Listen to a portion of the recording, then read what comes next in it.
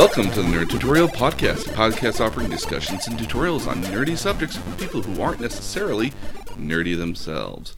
With you today is myself, your nerdy tutor George, and with me here today, Jedi Hopeful, my mom. Hi. So, I can be a Jedi? well, I think last week you were a little bit more on the Sith side. I think this week we can have you be redeemed a little, but I think these movies redeem themselves on a certain level too. Well, they're of a completely different character. They really are. So we're continuing our month-long expansion into Star Wars with the eventual release of Rise of the Skywalker coming up here on December 20th, depending on when you're listening to it. It might be a day or two before it comes, or it might have already come and passed, but we're going to watch. But we're going to go through the movies here, and then we'll have its own podcast on the movie itself. Yep. Because I think there's a lot of meat in there to begin with, so. Okay. But this week we're actually going to be discussing the original trilogy, the original 1978 trilogy. 77. 77, excuse me. As well as the companion movie that kind of works well with this, known as Rogue One. Now, with the recent kind of purchase by Disney here, they've decided that like every other year is going to be one of the mainline Star Wars movies. And in between those years, we're going to try to have not necessarily very substantial movies, but kind of like side stories that don't necessarily devolve around all the happenings and such. So auxiliary. Kind of auxiliary stories, yeah. These are not necessarily stories that need to take place, but are nice stories to take place. We originally thought The Mandalorian was going to be one of these side stories. It's now a TV series on Disney Plus, which I think works much better. What is The Mandalorian? I keep hearing about it. So The Mandalorian is there's a race of bounty hunters called the Mandalorians. They're not right. There's the one that captures Han. Yeah, this is Boba Fett. He's a Mandalorian, and they're basically just like previously in the history have known to be like the greatest bounty hunters of all time. They're a little less so now, based off like how the years have kind of passed them by a little bit. They're not the greatest anymore. But their names are still kind of well feared throughout the galaxy. Oh, it's a Mandalorian hunting me down, stuff like that. So it's real. Yeah. So it's not Steve McQueen. No, it's on. It's like on when like, oh no, there's a Mandalorian. Shit. So. Okay. I haven't seen the series yet. Again, I'm waiting to binge watch it once it goes through. It's only 7 episodes in, so I'm like. I'm trying to figure out how Baby Yoda works into this. Yeah, me too. I'm curious about this Baby Yoda. I've seen knit and crocheted patterns now to make your own Baby Yoda. Oh, there's been like 5 different depictions of it on my whiteboard in our office. Oh, yeah. Yeah. So. Yeah. Okay. So it's a thing. So to start us off with, I wanted to talk about Rogue One, because Rogue One works really well into Star Wars: A New Hope, because it came out here in 2018. It came out in 2016. And it's basically how the rebellion got its hold on the plans for the Death Star. Yeah. Stars. We have nobody I've ever seen before. No, none of the other mainline characters are even in this. You get Jimmy Smits. You get Jimmy Smits, which does exist here, and through the actual creation of digital artwork here, you were able to get Carrie Fisher, who at this point had recently just passed away when the movie came out. Yeah. And you get Grand Moff Tarkin as well, who was also in the next movie, obviously, A New Hope. Yeah. Although, again, when the actor was in A New Hope, he must have been in his 60s, or he must have been in his 50s or 60s at that point, and a very prominent British actor. They digitally remake him here in Rogue One. And there's a little bit of Uncanny Valley going on again, because people know who the character is. And, and what he's supposed to look like. Yeah, and while he moves very organically, because they actually had an actual on-screen actor. I think it was like one of his children who actually played him. Uh-huh. Obviously, like, digital effects, again, like. We're going to talk about digital effects later, by the way. Oh, yes. So, I have issues. So let's go through the quick plot of Rogue One. We have a young Jyn Erso with her family that are kind of hiding out from the Empire. Her dad's a engineer of some sort that's been working to build the Death Star. He gets captured, the mom dies, and Jyn Erso now... The mom dies. The mom gets shot. Yeah, but like I think she had it coming. Oh, she had a gun. She's trying to save her husband. Yeah, but like, it's So the he had been Empire. working on the Death Star, and he retired and went to a far off planet and became a farmer. Yeah, 'cause And what's interesting about this is it kind of mirrors what some Oppenheimer and some of the others wanted to do with the atomic bomb. they basically wanted to just separate themselves as far away as they could. Yeah. So, Rogue One, as has been described to me, is these are the people who you need in a rebellion that don't get medals at the end of the day, because you really can't pin a medal on snipers and assassins.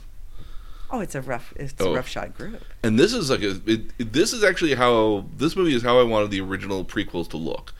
Gritty, not necessarily dirty, but like this air of like things look dirty and used, and this is a universe that's been lived in, versus I think the prequels, which are very clean, very not very organic feeling. I loved the feel of this thing. Oh yeah, no, it totally reminds me of the original after watching 1, trilogy. 2, and 3, Mm-hmm.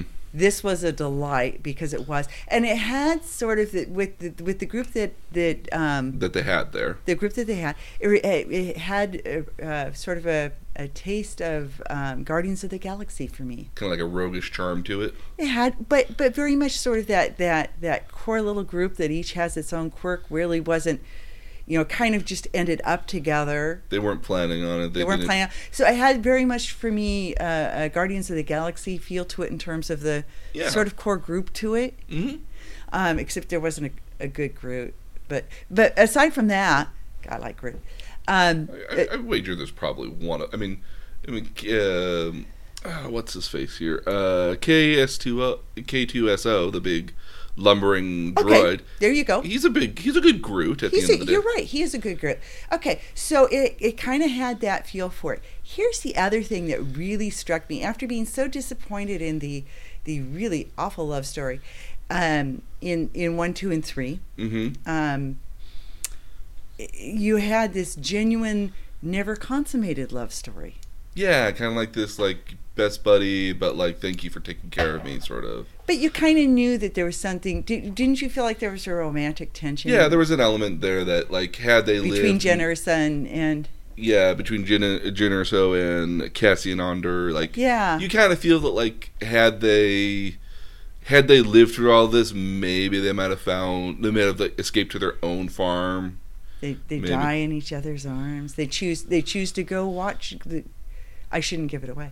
Well, I mean, okay, so go through the plot. Yeah, so Jyn Erso eventually gets rescued by a guy named Saul Guerrero, who kind of recruits her into the rebellion. Like, in a good 12, 15 years later, she's now like a... He raises her. That's sort of where her father tells her to go. Yeah. Yeah. Yeah, is to wait for him to come pick her up. Right. And he's even the rebellion doesn't like him. He's too extreme. Yeah, he's too extreme for the rebellion. Yeah. But they eventually get separated and they have a falling out with one another. Jyn gets rescued by the rebellion again gets rescued by Cassian and K2SO. Mm-hmm. And the intention is that they want to go and find. And we should say K2SO is a reprogrammed Imperial droid. And so he has a wry sense of humor about being a reprogrammed Imperial droid. And here's again where very dry sense of humor. Very dry sense of humor. And here again is some of the wit and charm that was in 4, 5, and 6 that was lacking from 1, 2, and 3, because he even cracks jokes. And at one point, they're in a battle, and she shoots at an Imperial droid, and then he comes around the corner and says, "You knew that wasn't me, right?" So he's not just a reprogrammed droid; he's a snarky reprogrammed droid. He's got a lovely dark sense of humor. Right. I appreciate it the entire time, and it works. And I sat there as I was watching it,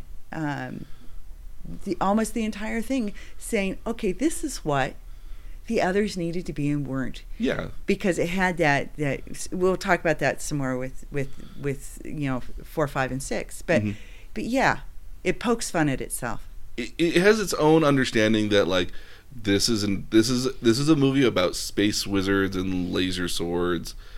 And at the end of the day, like, you either bought into this already or you didn't buy into this already. And if you bought into it already, let's have some fun. Yeah. And I think that was really lacking in the original trilogy, in the prequel trilogy here, because yeah, you bought into it, but and I think they were expecting, oh, but we have to be serious about the material because everyone's very serious about the Star Wars material. But like, I think it's okay to have levity, and when we speak about the sequel trilogy here later, we have a lot. There's a lot of disagreement online about the fun in it here, and I don't know why, because this movie has its own amount of fun and its own kind of dark sense of humor, and I never heard anybody have an argument over this movie is too lighthearted. They're making too many jokes at stuff like in versus the new sequel trilogy. There's issues with that, but we'll talk about that when we get to those movies. Okay. All right. So I really enjoyed the idea that these people. I shouldn't say I enjoyed the idea. I really appreciate the idea that these people always knew that they were sacrificing themselves, that they could die at any moment, and that they were going to. Yeah. And that's pretty clear from the get-go, from the time you see the first city exploding. Mm-hmm. They understand what this is. Yeah, they understand the consequences of them failing and what it means to even succeed if they do. Right. So they know the whole time that they're going into a fight. They're going down. That they're going down. They're going down, and yet they're so. You really believe that they're there for the cause. Mm-hmm. Absolutely. And that's an engaging thing. Yeah, it's an engaging notion at the end of the day that you feel that these people really do understand what it is that they're doing means they won't get to go home if even the option becomes available. Yeah. And again, like it's just a really great job of writing this movie. It really was. It was it was a lovely lead into, because it explains how Princess Leia even comes into possession mm-hmm. of the plans. And there's a lovely scene towards the end with Jimmy Schmitz about who do we trust this to? Oh, I know the person. Yeah, I would trust her with my life. Yeah. Mm-hmm. And so you get that. It's well done. Oh yeah, absolutely. One of my favorite bits in this movie here, we'll get to in just a little bit here. So eventually they go down to the planet. They go down to this planet here, Jedha.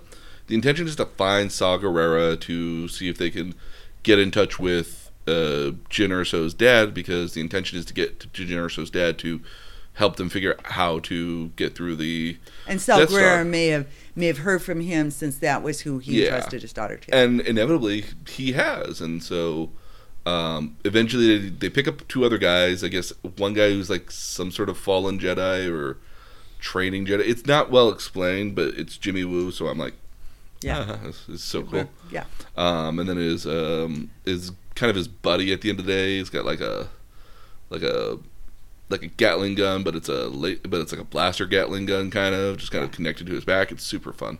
Yeah. And he's just, both of them are just on screen, just hilarious because they bicker back and forth like married. But again, that's kind of what you need. Again, these are not people that, I mean, like, even the people you like hanging out with, you bicker occasionally with, and like if you really like them, you bicker a lot more. Well, and his whole he's such a motley thing. And the hair and the whole 9 yards. Oh yeah. It's just and the thing is, even the way he's presented is half out of the Middle Ages. Yeah, like even the way he's dressed. Oh yeah, he's in robes. He's got a staff because he's blind. Yeah. And he's just he's very much spouting what would feel very old and very foreign to a lot of people, especially of that age. And I find that very interesting at the end of the day, because it's very foreign, but it's very much of this feeling of what had been the Jedi way couple decades ago at this point. Yeah, because at this point they've all been in hiding for a while. Yeah. Yeah. So it's fun to watch. Mm-hmm. They end up finding Saw Gerrera. They get the information about this Death Star. Up in space, we have Director Krennic, who is with Grand Moff Tarkin. They're testing the Death Star because it runs off of Jedi Kyber crystals, which are what power lightsabers. Which is part of the problem with down on the planet, because they've got Kyber crystals in a temple. Mm-hmm. And they're raiding the temple. And they're raiding the temple. Mm-hmm. Eventually they leave, and this motley crew decides we're going to go to the planet that Jyn Erso's dad is on and try to rescue him. with some people thinking maybe we should kill him. Yeah, there's the one guy's even given directions to Sniper. Mm-hmm. And he doesn't at the very last minute. Cassian yeah. doesn't. Meanwhile, up in space with the Death Star here, Director Krennic is not happy about losing the Death Star to basically what is basically like the 5-star general of the Empire here, which is the Grand Moff Tarkin. And he goes to visit Vader to see if Vader will give him back his Death Star he's been working on. And I love this scene with Darth Vader because it really does show, like, everyone's kind of a little put off by Vader and they clearly fear him, but they're trying to do their jobs. And he just, I need more time. I need more help. Yeah. And Vader can choke him in a. And Vader really could give no shits at all here either. Like he just does. Well, you can tell the Emperor that when he arrives. He's on his way. Yeah. And so, unfortunately, Jyn Erso's dad dies in some sort of failed attempt to rescue him. And so they go back to the rebellion, and they basically tell the rebellion here, "Hey, look, here is the weakness. Here are where the plans are. There's a weakness. We can get the plans, and we can do this." And they're like, "No." Because we missed a step, and that's that there was a message left for Jyn Erso. Oh, yes. So Saw Gerrera had a message for Jyn Erso, which was from her dad, that was outlining the flaw in the Death Star, that there was a shaft. I built a flaw. That he built a flaw into it, but intentionally. Nobody knew where it was, and the only way to know where it was to get the plans. Yeah. That even a flaw even existing was not. But he told her how the flaw worked. Mm-hmm. In the hologram. Mm-hmm. But not where it was. But not where it was. And so she receives that information and thereby knows that her father had good intent. Yeah, even though her father was building the Death Star with the Death Star, he was secretly trying to slow it down, halt its progression, and actually build a way for it to be destroyed should it ever become... And get the message to her. Mm-hmm. Absolutely. That there was a way for it to be destroyed. So this motley crew of rebels eventually decide here that they're going to go against their own rebellion, and they're going to go in and try to get the Death Star plans. And let me ask you a question about this, because they decide to do that, and at the point where her father is there's a battle, and it's the rebellion has shown up there, not knowing that these rogue warriors are there on the ground. So they've shown up in fighter. Yeah. So there is a commanding officer. Cassian's commanding officer essentially has decided that he's going to they need to halt the star. Not only do they need to destroy the Death Star here, but they believe that if they kill Jyn Erso's dad, that he won't be able to complete the Death Star. And they don't know about the flaw yet. No, they don't know about the flaw. Because they haven't been able to communicate properly just yet. Yeah. The radios aren't working just yet. So they decide, they know what planet they're on or where they were going, so they were decided that, okay, well, let's just send some fighters over there. We'll do like hit and run, and then we'll leave. Right. Because that's kind of that's actually kind of an interesting notion about the Star Wars franchise, that their major fighters here, the X-Wings, have their own hyperdrive in it so they can travel around. TIE fighters don't. So TIE fighters have to have their Star Destroyers. They have to have a home base. They have to have a home base nearby. They can't go out too far on their own. As where the X-Wings were designed with hyperdrives, a lot of them have shield generators on them, so they're meant to, in a small little group of maybe eight or 10 fighters, go into a place, hit them real quickly, and then leave real quickly by jumping back into hyperspace. So in all this, Jyn almost dies. Yes, she almost dies as well. Barely survives. Because they actually steal a rebel spaceship, or an Imperial spaceship. Because theirs has been destroyed or broken at this point. Broken, yeah. So they end up going to this planet to get the plans. You get this great scene where Cassian and Jyn Erso have disguised themselves as Imperials. They've actually recruited a bunch of other just hired guns from the rebels to go there and just be like a diversion on the ground, so that way they can get to the information. I love at one point, throughout the entire movie, K2SO has been asking for a gun. and they don't want to give him a gun because he's an Imperial droid. And ever since the Clone War, at the end of the Clone Wars, they've made it a point of saying droids can't have weapons because they don't want the droids to turn on other people. Right. So it's kind of a big deal that the droids are not allowed to have weapons.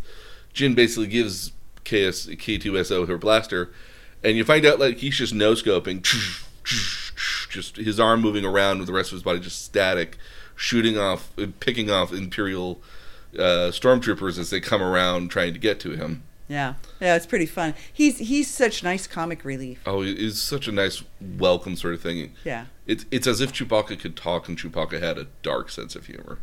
You kind of get the feeling that he does. I would like to think Chewbacca does. Yeah. Meanwhile, word has kind of gotten out, and so the fleet has decided, okay, let's go help them out. So they go in and help out the entire Rebel fleet goes in to kind of distract out all the other starships above, and they've been able to get some guys down onto the planet here now, so they got even more people. To make a long story short, the cool guys that we met on the Jedha, they all die, unfortunately, but with good intentions that they die. Well, the Death Star is partially operational. Yeah, it's partially operational. They've been doing tests.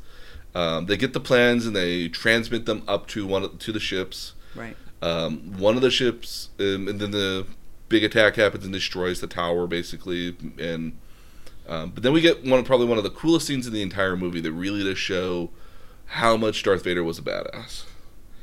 Oh, and yeah, no, it's very cool. So there's this dark hallway, and Darth Vader kind of just like you hear him there. And there are all sorts of rebel fighters. Soldiers there, yeah. And all that happens, you just like they all turn around, they hold out their guns, and they're just like, and then all you see is just a lightsaber ignite with the effect of Darth Vader behind it, and everyone's just like, well, shit.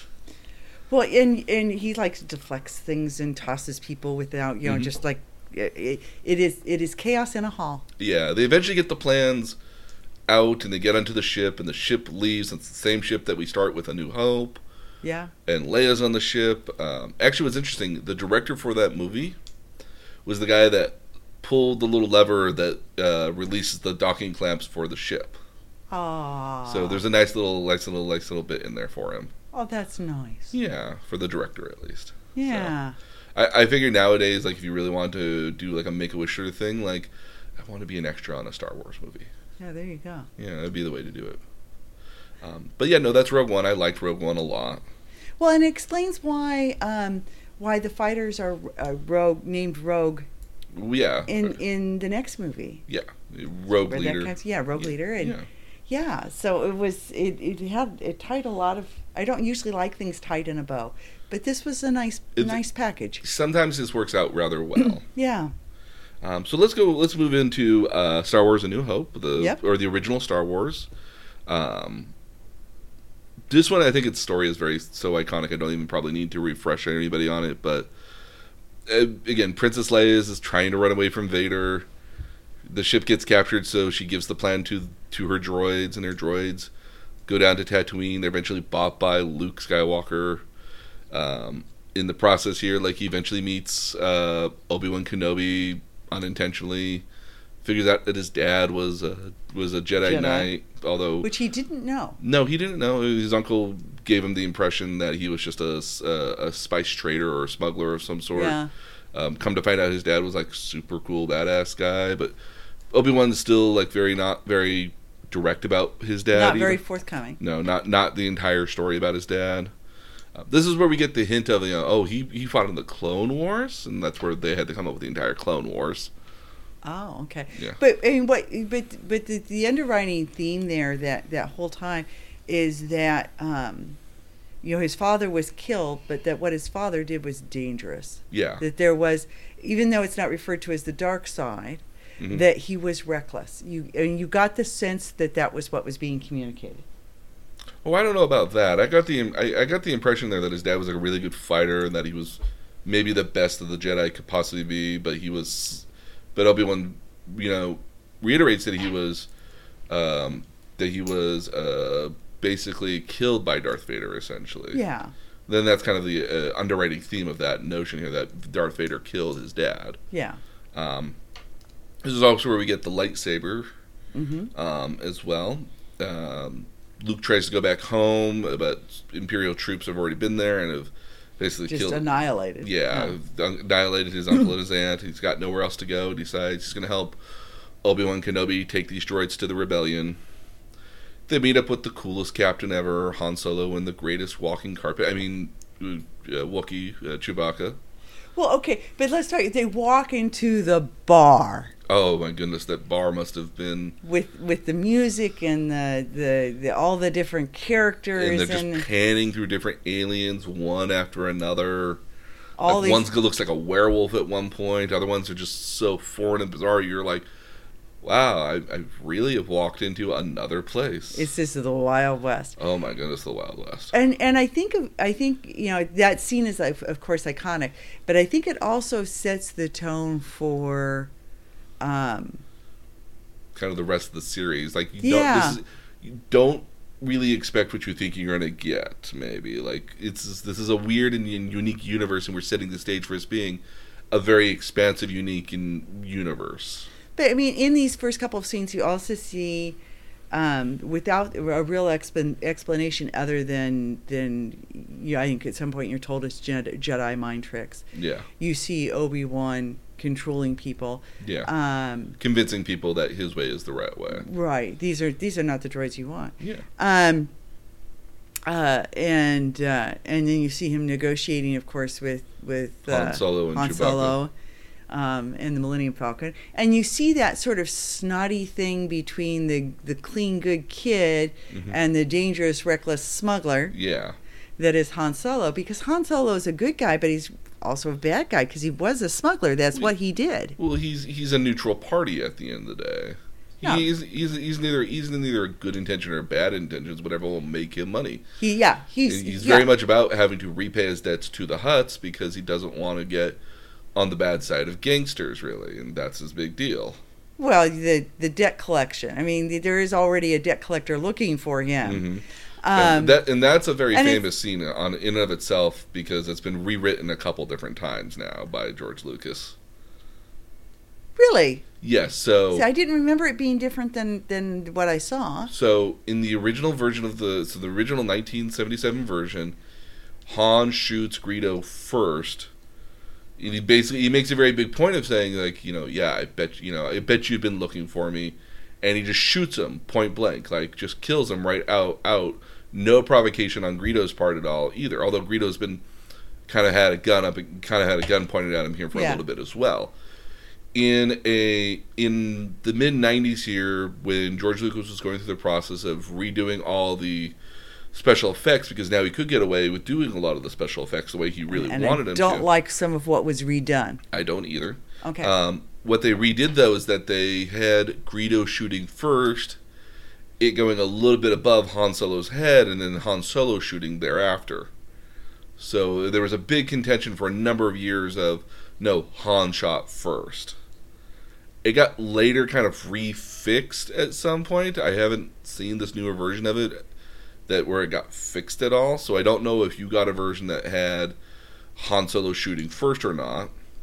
But I remember watching the VHS tapes that we got back in like the late 80s that we probably destroyed at one point.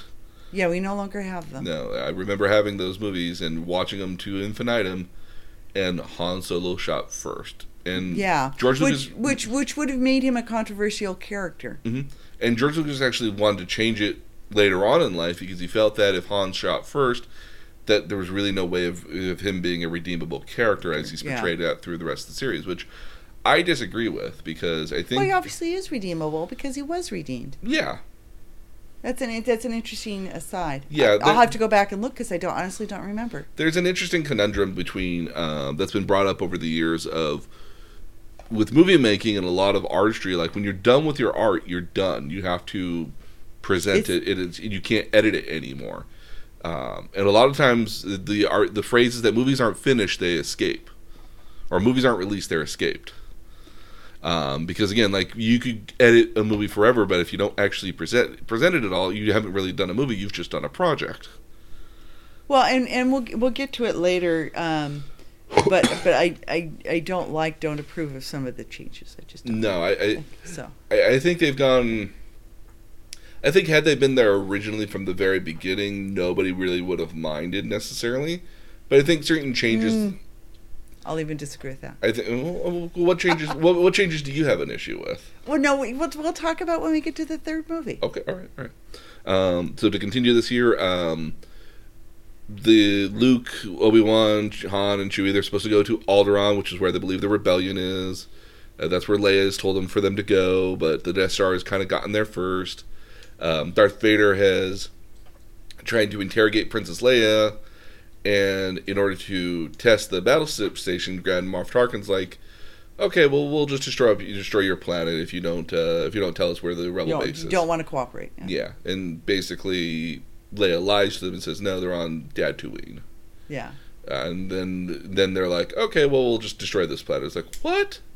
Well, we got to test this thing out, make sure it actually works. It won't be much of a threat otherwise. And they blow up Alderaan, and it's just like this amazing. It's like they've blown up a planet. Yeah, that's pretty big stakes.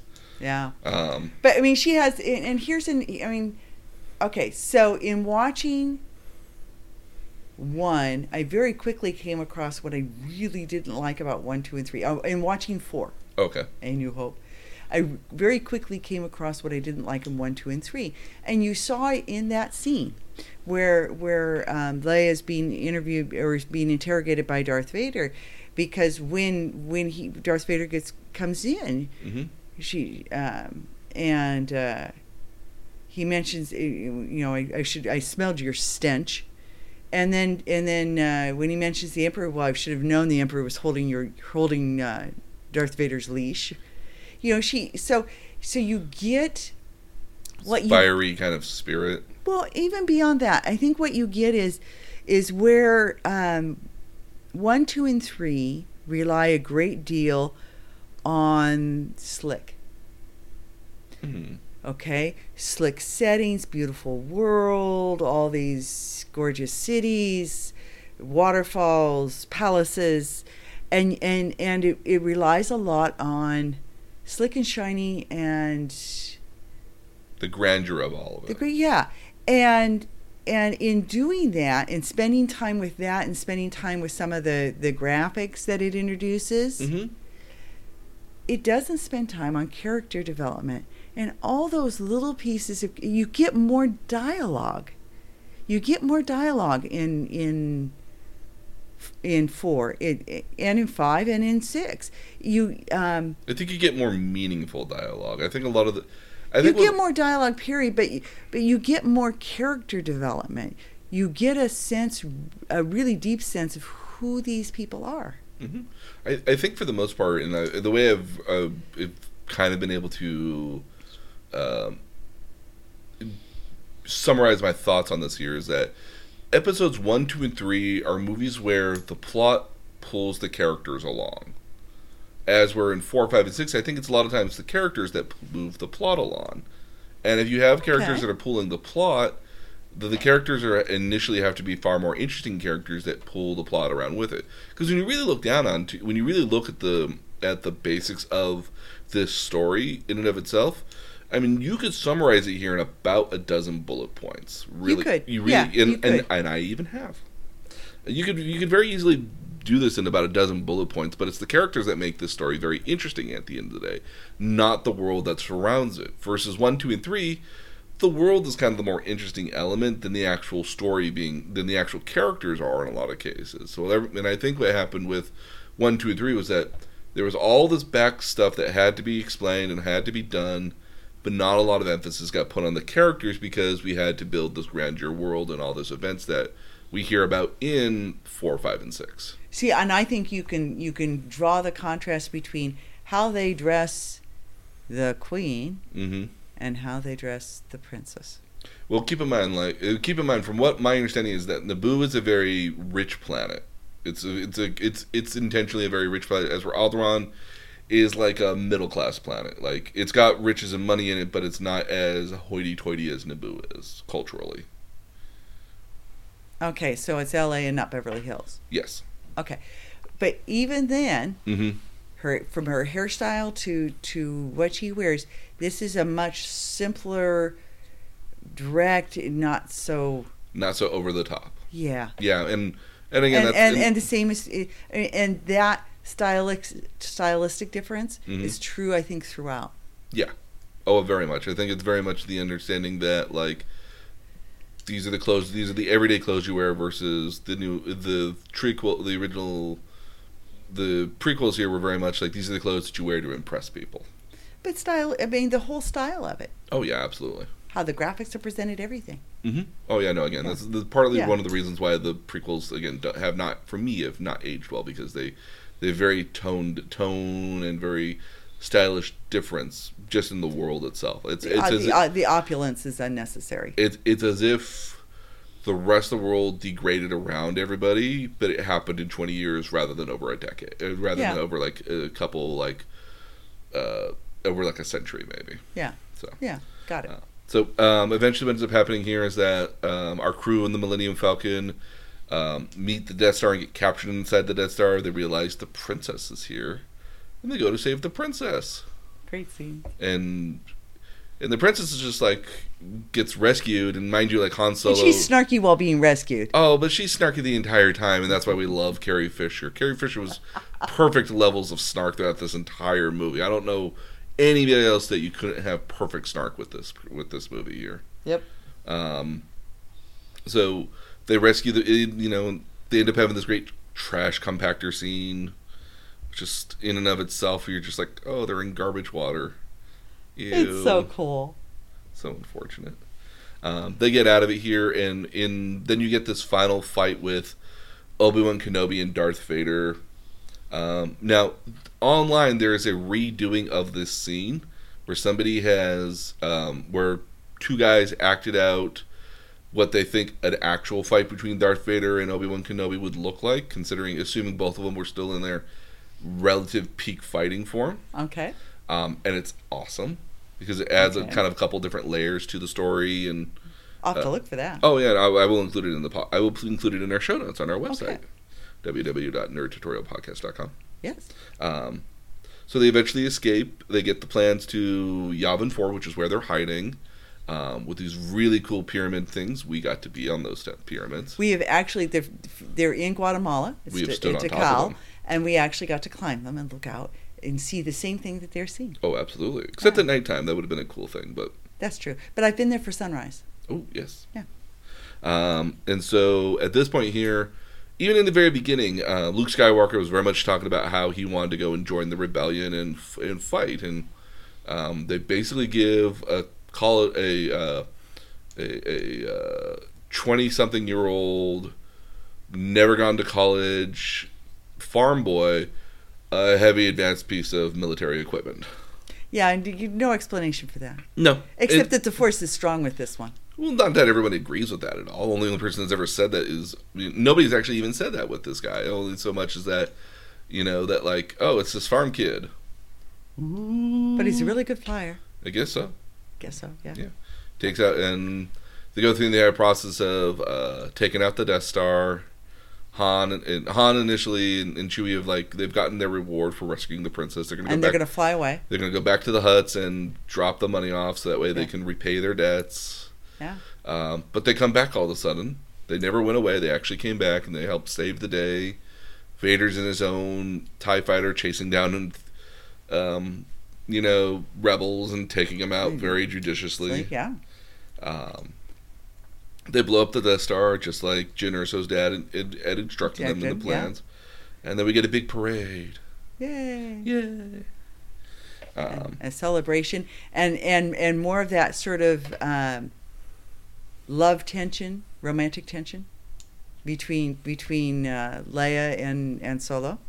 I actually never got that in this movie. I think it's more pronounced in the next movie, but not in this movie. Well, when they pin the medals on them. She's got kind of that look of look on her, yeah. But but she kisses Luke to try to make Han Solo jealous. That's in the next movie. That scene? They don't kiss during the parade at all. She basically gives them medals, and that's She it. gives them medals, but She doesn't give a medal to Chewbacca at all. That's the part I'm really annoyed by. oh, okay, Chewbacca deserves a medal too. okay, Then how come none of the other fighters that got out of there got medals either? because he's the one who blew it up. No, he's just a main character. He blew it up. The other guys helped too. I know. Interesting trivia for this movie here, which I found very interesting. So there's a character named Wedge Antilles, played by a gentleman named Dennis Lawson, which is Ewan McGregor, who played Obi-Wan Kenobi in the prequel trilogies. It's his uncle. Oh, that's cool. So when they were going to go watch, so Ewan McGregor retorts that when he was going to go watch the movies, he went to go watch the movie not just for, like, oh, because my uncle was in the movie, and then I got this cool movie on top of it anyways. And Yeah. for Ewan McGregor, who was, I think, like maybe 7 years old at the time when it came out, like, wow, cool. Yeah. Or young age or some sort there. I found it interesting that Luke Skywalker was at one point known as Luke Starkiller. Yeah, not a good name. No, I don't think so either. And another cool, interesting fact, Obi-Wan never says, "May the Force be with you." No, he says variations on that, like, "The Force will be with you always." But never actually says, "May the Force be with you," that exact string of words. Never actually say it. Does the captain say? Han says that to Luke at one point before he goes and fights in the X-Wing. Even though, and the neat thing about that is that Han never really buys into it. Never believes in it on any particular level, but says it anyways. But says it anyway. Which is kind of like I've kind of figured out in this world here, like especially amongst the rebels, it's less of "May the Force be with you" as a, like, in the sense more like a prayer. More like a prayer, or more like a rallying cry. Yeah. So yeah, that's probably a better term. Yeah. So is where, like, the Horde in World of Warcraft are like for the Horde. Yeah. There you go. Okay. Yeah. So that leads us into Empire Strikes Back. Yes. So it's been about maybe 2 or 3 years at this point as we kind of jump further into the timeline. The rebels are in hiding right now. They're running around constantly trying to avoid the They're Empire. in the snow planet. They're on Hoth. An interesting notion here, and I want to bring this up because I think it's cool, is that the initial scene where so basically the movie kind of opens up with something crash landing onto the planet, and then they think it's a meteorite. Luke going to go find it, he gets attacked by some sort of Wampa, which is this huge monster. Can I tell you the minute I saw it, and I had this response the first time too, because I went, oh, that's right. It reminds me of the Abominable Snowman from Rudolph the Red-Nosed Reindeer. Oh. Take a look at him. Yeah, I can see that. Yeah. No, really, take a look at him. He looks just like. It reminds me of the Abominable Snowman from Matterhorn in Disneyland. Okay, well, he looks like the Abominable Snowman from the Island of Lost Toys sort of thing. I will have to rewatch it to see that, because I didn't see that, but I can see where you would see that. Yeah. And I remember, and now keep in mind, like, when they originally did a lot of these characters and everything, they had to use stop motion animation to get the effects. With the enhancement with digital technology, they look nicer, but I wouldn't necessarily got better. There's a certain charm to stop motion animation. There is. There's a time to just leave things alone. So this is one of the first times you actually see Luke actually using the Force at all. Well, because he's learning to control it and to trust it. Yeah, as he gets back his lightsaber, he gets out of the cave, he slices off the Wampa's arm, and, like, Han has to go save him. And Han's getting ready to leave. Well, Han's trying to leave. They're trying to fix Millennium Falcon for some reason. Never really explained why. Oh, I was under the impression he still has to return the money. Well, he still has to return the money, and he wants to leave, but he keeps falling around the rebellion here because, like, he's kind of tied to it for now. And he's become a very well revered captain. Yeah. And the implication is, and it's even mentioned at one point between Luke and Han, is that they've become very close friends because they've been fighting together, and you get for a while, yeah. For a while, Clearly they've been through some stuff, and that's made them better friends and better buddy old pal. Yeah, I mean, yeah. They Absolutely. Literally say buddy old pal, and you're like, oh, okay, because there was sort of that sort of friend, but like I'm like your pilot right now, and I'm looking out for you because you're younger and I've been around a lot older. Well, longer, there is but now it's like a brother. now there's like a brother, little, big brother, yeah, absolutely, big brother, little thing. brother sort of thing going Yeah. on between them. No, Yeah. absolutely. This is also becomes so. There's this giant snowstorm happening. What's interesting is that when they were filming the snowstorm, actually, the place they were filming at in Norway was coming down so badly they sent Mark Hamill out to go walk through the snow, and they kind of huddled in the entrance of the hotel, filming him from a distance. That's how they were able to get that scene, essentially. That's me. They send Han Solo goes out on his Tauntaun Yeah. to go and find Luke to basically go save him. You get one of my favorite jokes. One of my favorite jokes I've heard before about this scene, where Han Solo basically puts Luke into a Tauntaun here. He cuts him open He cuts him open with the lightsaber because he finds Luke and Luke's freezing. Yes. So you have to ask yourself, what's the best temperature for a Tauntaun? Lukewarm.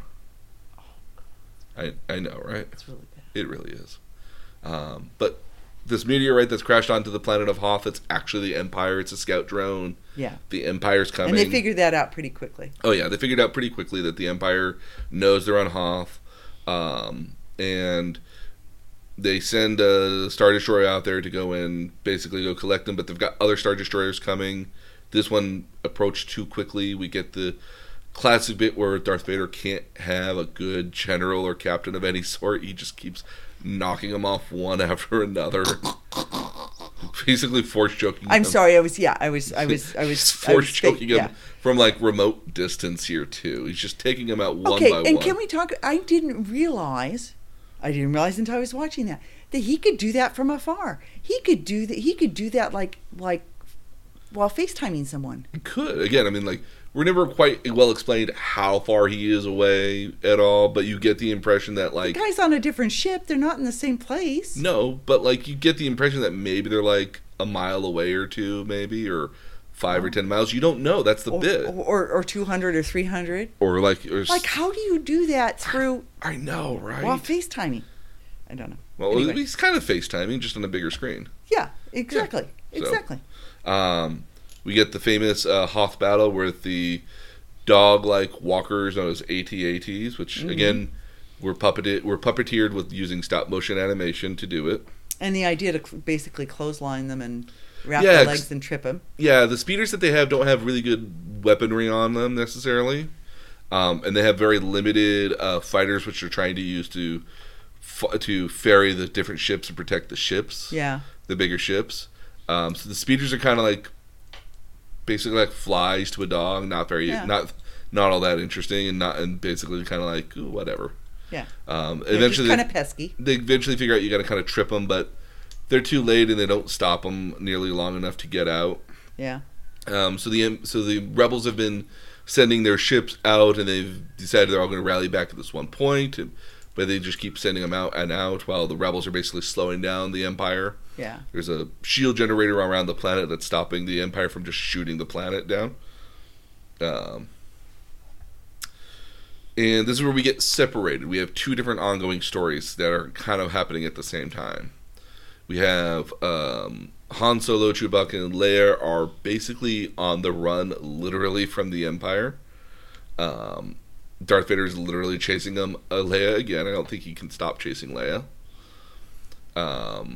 And they end up hiding in an asteroid, which is actually the den of some sort of worm creature, which is kind of a fun scene. It is a fun scene. Yeah, it's very much kind of like and that's back to that sort of, it's going to be unexpected. You can't take anything at face value. Well, what I attributed to is it felt like a game of Dungeons and Dragons, because it very much felt like, oh hey, you guys found a cave. Do you want to go into the cave and hide? Yes, great. You go into the cave and hide.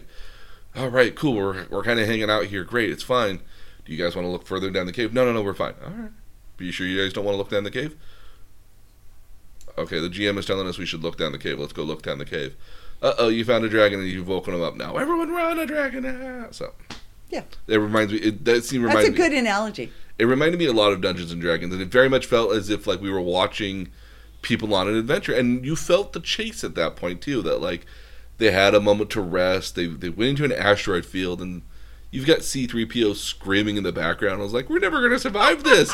Do you know the probability of getting through this? And even Leia's like, shut the hell up. Stupid goddamn droid. Okay, but there again, you have that humor and fun and intention and yeah. Like, you clearly are on an adventure, and like you know all the characters that are on your adventure. You've got the stoic guy that's going to protect everybody. You've got the princess. You've got the roguish smuggler. Then you got like the nerdy robot, and you're like, okay, I get this. And while it's still like they're trying to have fun with it here, like you clearly can tell they're like they're all just being themselves, and they're having a good. And it's a fun sequence. It's a fun sequence, and it doesn't take itself too seriously. And it's got this beautiful level of nice balance. It's got this beautiful level of charm to it as well. That's very much not present in the prequels here at all. That's like, okay, we're going to be all right. We're in a lot of trouble, but we're going to be okay. Yeah. And nothing's being forced either. It feels also natural, just so genuinely fluid. Yeah, no, I agree. We get later episodes. We get so while Han Solo, Chewie, and Leia are on the run from the Empire. They decide eventually they're going to go to Cloud City, where they've got a friend named Lando. So we'll come back to that in just a second. Well, and it's not they. Han has a friend named Lando Calrissian. Now, if you watch, there's another movie that's kind of takes place between Episode 3 and Episode 4, where they've got Han Solo, a Star Wars story. Right. So that's another movie. I haven't seen that yet. You can. Okay. We can talk about that next time. Okay. But Luke has gone off to Dagobah because he's seen the ghost of Obi-Wan Kenobi, who's told him there's a Jedi Master on Dagobah that he can go learn from. And so I'm going to ask you this question here, and maybe you have the same opinion I do. How long is he on Dagobah for? Does it feel like it's like 2 days, maybe? See, and I know it's not 2 days because I know he really does study, and when he decides to go, when he knows he has to go, both Yoda and Obi-Wan are telling him, don't do it. Your training's not done. You can stay here. You're not ready. You need more time. But what you see is, I mean, the sense I do get is that where he's very skeptical as to whether he even needs training when he arrives. And, well, he's skeptical of what his trainer is. Well, he's skeptical of what his trainer is, but he's also sort of arrogant and overconfident. That he's got this already, but he clearly doesn't. And so I think there's I get a sense, and you never see it. And here's my comment. I would love to see what that training was and what the wisdom he picked up, because you definitely get a sense that there's a lot of personal growth that takes place during that time period. That's how he does a lot of growth, yeah. And where you have a cocky boy when he arrives, you have a much more serious young man when he leaves. You have a more matured young man when you come out. That's kind of like aware of, he knows what he's getting into now that he's going to go face Darth Vader. And he no longer takes it for granted. Yeah, like he doesn't think like, oh, I can beat him or anything, but he goes there knowing that like, I got to go save my friends. I don't care. I know what I'm walking into. As for beforehand, you think like he would have just gone into it headlong and just been like, no, I'm going to go rescue my friends. I don't care what's in my way. Oh, and so a couple of interesting things about that particular scene, and then about that particular time period. I guess my first thing is I would have loved to have seen what wisdom was shared that got him, because to me there's a measurable difference between the boy that arrived and the young man that leaves. Well, there's a couple different things that happen. I mean, like there's the slow motion fight with Darth Vader, sorta. No, I'm talking about Luke. Just Luke during that time period. Well, and again, there's also the scene where like his X-wing sinks into the swamp, but Yoda kind of like tells him that like, you believed it was impossible, so of course it was impossible. I believe that it's not impossible, so thus I tried. Yes. So I tried and I was able to do it. But no, yeah, no. There's another scene in, again, and I've quirked about it already last episode, about the boardroom scene on the Death Star, where the one guy makes it sound as if like Darth Vader's Jedi, Sith sort of stuff is like some ancient voodoo that hasn't been seen in generations, God forbid. Yeah. And this is one of those times in which, like, if if Luke Skywalker had been training on Dagobah for what, like 6, 7, 10 months or something, maybe a year, and like Han Solo and Leia and Chewie were like still like constantly on the run, sort of feeling that like maybe time would have lasted longer, but you can't be in chase for that long either. Okay, so my sense was, even though they don't show you enough to think that it's more than a couple of days, my sense was sincerely that it was probably a month or two, at Possibly, the very yeah. least, because you see such a change in Luke. Well, So not my only you see a change in Luke, I also would wager you see a change in and Leia. Yoda. Well, you see Leia and Han as well, because they've got a slightly they show bits and pieces of them having some sort of like romantic sort of Yeah, kind of inquiry you between do. them, but they You never really kind of just flat outright admit it. And I don't buy the notion that by the time we get to Han being so frozen in carbonite, that the two of them have had this like mutual love sort of thing. So if it happened over the course of like maybe 2 months, yeah, I could totally believe that. I think that would be far more reasonable. Okay, so I think it's actually a couple weeks. Okay, yeah, I can agree with that. Okay, so my next thing though is a different observation, and that's that knowing now what I know with 1, 2, and 3, which I didn't know the last time I'd seen A New Hope. It bothered me that Yoda and Obi-Wan know who Leia is. At that point, Luke doesn't know that Leia's his sister, but they know that there's another. And they know that it's Leia, because they know who they placed Leia with. So they know who she is, and they know that she has some of the Force with her too, because she's also Anakin Skywalker's daughter. And he's going to save his friends. I mean, that's how they term it. You cannot save. If you leave to save your friends, we will lose you. And they have a very concerned talk with him. And why would they sacrifice potentially Leia? I think rather that, and this is just me throwing it out here, that I think that they kind of came to the notion that Leia was maybe, I mean, they had Luke already, and they clearly make a point of saying that there is another in Leia, but like it's also kind of like, oh, you've already started on this trail. Why would you go back to, you're already like kind of halfway there on the bicycle trail already. Why would you go back to point A, pick up a new bicycle just to ride the bicycle path all over again when you're halfway there already? Okay, and this goes in part to my thinking that he's been there for a couple of months. Yeah, I get the is that Yoda at first even tells Obi-Wan, I know that you think he is, but I don't like this guy. I don't think so. And expresses quite a bit of skepticism when Luke first arrives. And it's very clear when Luke is leaving that he fully believes that he is the chosen one. That he is the chosen one. Or at the very least that he's extremely capable and extremely gifted. And I don't think, has potential. Yeah, and I don't think that happens in a matter of days. No. So here's my notion that I wish hadn't happened. I wish Yoda was in episodes 1, 2, and 3.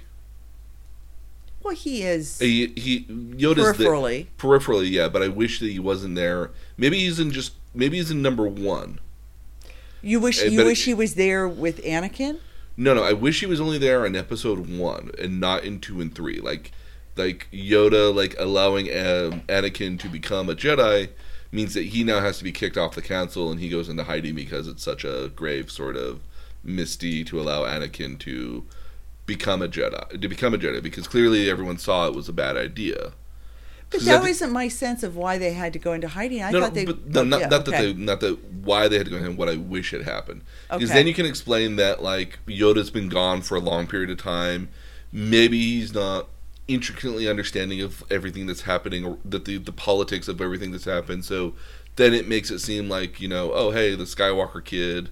I heard that name before. Maybe it's related to his dad, but I don't think his dad was shit anyways, or anything like that. Maybe he's not fully aware of all the politics happening around him, so it allows him to be. But then how does he protect Luke from it? Then how does he know to say, "You're not ready for this"? Well, again, I mean, like, again, I think his notion of you're not ready for this is that you're not ready to be a Jedi, or I don't believe you. Well, no, but they talk about you're not ready to face Vader, Yeah. and But that's where your 2-month time frame could have come in. That maybe Yoda finally sees that this kid might have something to beat Vader, might have the right stuff at the end of the day, but he's not ready. but that he's not ready. He hasn't had enough time. Yeah. And again, this is one of my notions. This is the other problem I have, is that if Yoda wasn't around in the prequels at all, then if you watched it 1, 2, 3, 4, and then you get to 5, Yoda's a big surprise, and Yoda's this cool guy that you're not expecting. You're not expecting. And you recognize him. Yeah. So the first time I saw it, of course, you believe you don't know who he is, You have where no he idea came what from, this is. and you It's have a no weird idea critter. that that's who he's looking for. Yeah, just And a weird critter. And I liked that better. Yeah, I did too. That's why a lot of people also say you watch 4, 5, 6, and then you watch the prequels, because 4, 5, 6 has its own narrative story, and watching 1, 2, and 3 gives you the impression of all the stuff that led up to this. Plus, a lot of time as well, you get elements like Yoda, which is spoiled for you. Excuse me, it's spoiled for you in the earlier movies, and so when you see him later on, he's like, oh well, it's Yoda. It's the badass. He's a badass. How do you not know who he is? Yeah. Or maybe if Yoda had gone, if it was truly senile the entire time, maybe that might have been more interesting. A crazy Jedi who had to go to a distant planet, who was stuck on a distant planet. In either case, yeah. Luke decides he's got to go save his friends because Lando Calrissian has allowed him onto this Darth Vader. Cloud City, but apparently Darth Vader, Boba Fett, and other bounty hunters have gotten there first. Yeah, they know they're coming. Yeah, because Boba Fett was actually following the Millennium Falcon as they were leaving. Yeah. So they end up torturing Han Solo, and they're going to sell Han Solo to the Hutts for Boba Fett's bounty at the end of the day. And you get the very classic, greatest scene in probably one of the greater scenes in this movie. This movie is full of a lot of great scenes. There are great scenes, yes. The scene in which he gets frozen in carbonite. Yeah. Which is an ad-libbed line. Oh, where she says, "I love you." And the notion was originally that Harrison Ford, as Han Solo, was supposed to say, "I do, I love you too." But then he changed it to his like, "I know." I know. So. And it's a very cocky "I know" as well. Oh yeah, it's a very it's a Han Solo. Of course, he was cocky about it. And this was actually originally Han Solo. Harrison Ford was only signed for the first 2 movies. He only signed a contract for the first 2 movies. This was supposed to be his way out. If he didn't come back. If he didn't come back, yeah. That he was frozen in carbonite and you didn't get him back. So, but the entire intention of freezing him in carbonite is to test to see if it will work. Right. Because Vader wants to freeze Luke in carbonite to take him to the Emperor. Yeah. So he doesn't have like because again, like he doesn't have a test dummy. Well, yeah. So I mean, you have to use a test dummy, and he uses Han Solo because even if dead, Boba Fett's even like he's still worth a lot of money. Even he's worth a lot more money alive than he is dead. Dead, yeah. So is basically like even Vader's like, well, I'll compensate you if he dies. I'll compensate you if he dies. Yeah. So yeah. Then you get the great fights with a lightsaber that happens all throughout Cloud City with Vader and Luke. An interesting notion here: when Luke uses the Force to pull back his lightsaber, it's actually a reverse shot of Luke of Mark Hamill throwing the lightsaber. Oh, that makes sense. Yeah, and I didn't realize that till later on this afternoon when I was doing my research. That when he gets the lightsaber back, it's actually him actually going and he's actually throwing the lightsaber away. And they just reversed the shot. They rewinded the shot to make it look like it was coming to his hands, and he was turning the lightsaber on again, essentially. How very Beatles in the studio playing things backwards, like. Well, again, I mean, like if you think about it, how would you do it otherwise? You'd have to have like strings, and you might have to have. Like, no, it's perfect. Oh yeah, no, absolutely.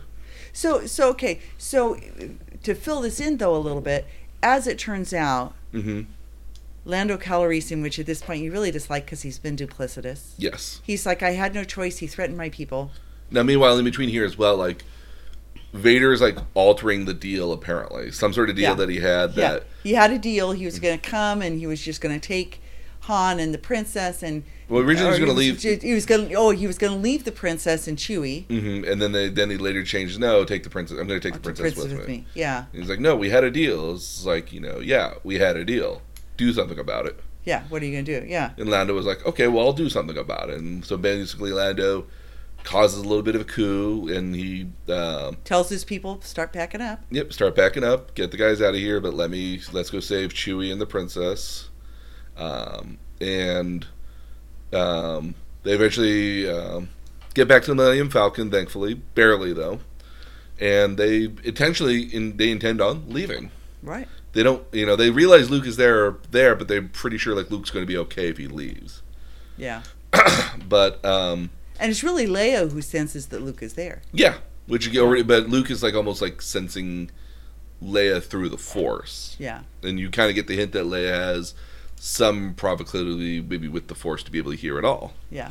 But then you get the famous scene where Luke, Luke chops off, Vader gets Luke's hand. So Luke and Vader are fighting. They have the famous thing that you just described, which is just fascinating. That he was throwing. Yeah, where he was throwing the lightsaber, and that's how he retrieves it, which is actually pretty cool. Yeah. But yeah, you have these conversations in which Vader is trying so hard to persuade him to just come to the dark side. Yeah, just come with me. Like I feel your anger. I feel your hatred. We can defeat the Emperor and make this galaxy a much better place, which is a bit from Episode 3, where even Anakin Skywalker was like, "I know how to make this place a better place. We can get rid of the Emperor and we'll make this place better." Yeah. But you gotta like do what I tell you to do. Yeah. Which is the conversation he has with Obi-Wan. Mm-hmm.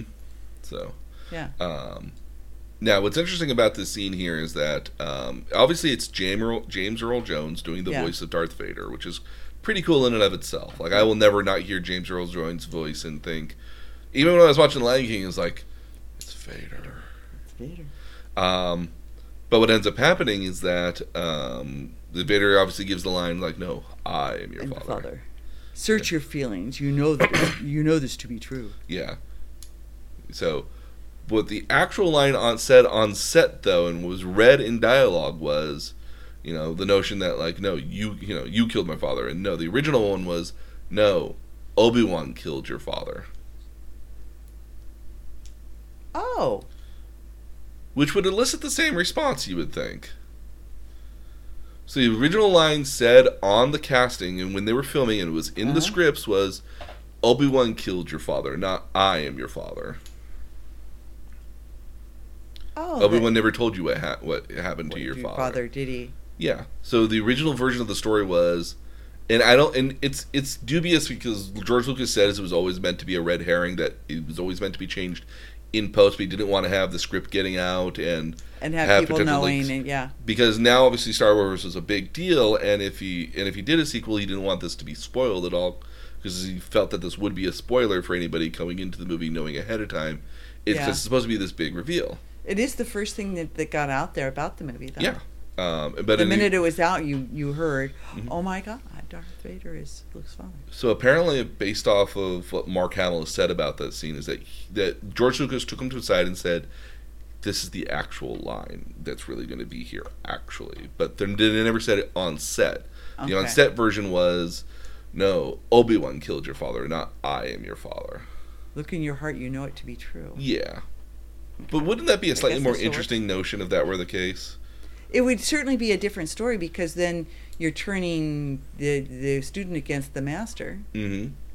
Which, again, I think would have been more... Then would you join the dark side? Yeah, would it be worth it to join the dark side, or what would happen in the next movie afterwards? And there's an interesting idea that Mark Hamill had about the next movie here as well, and I'll explain that here in a bit. Okay.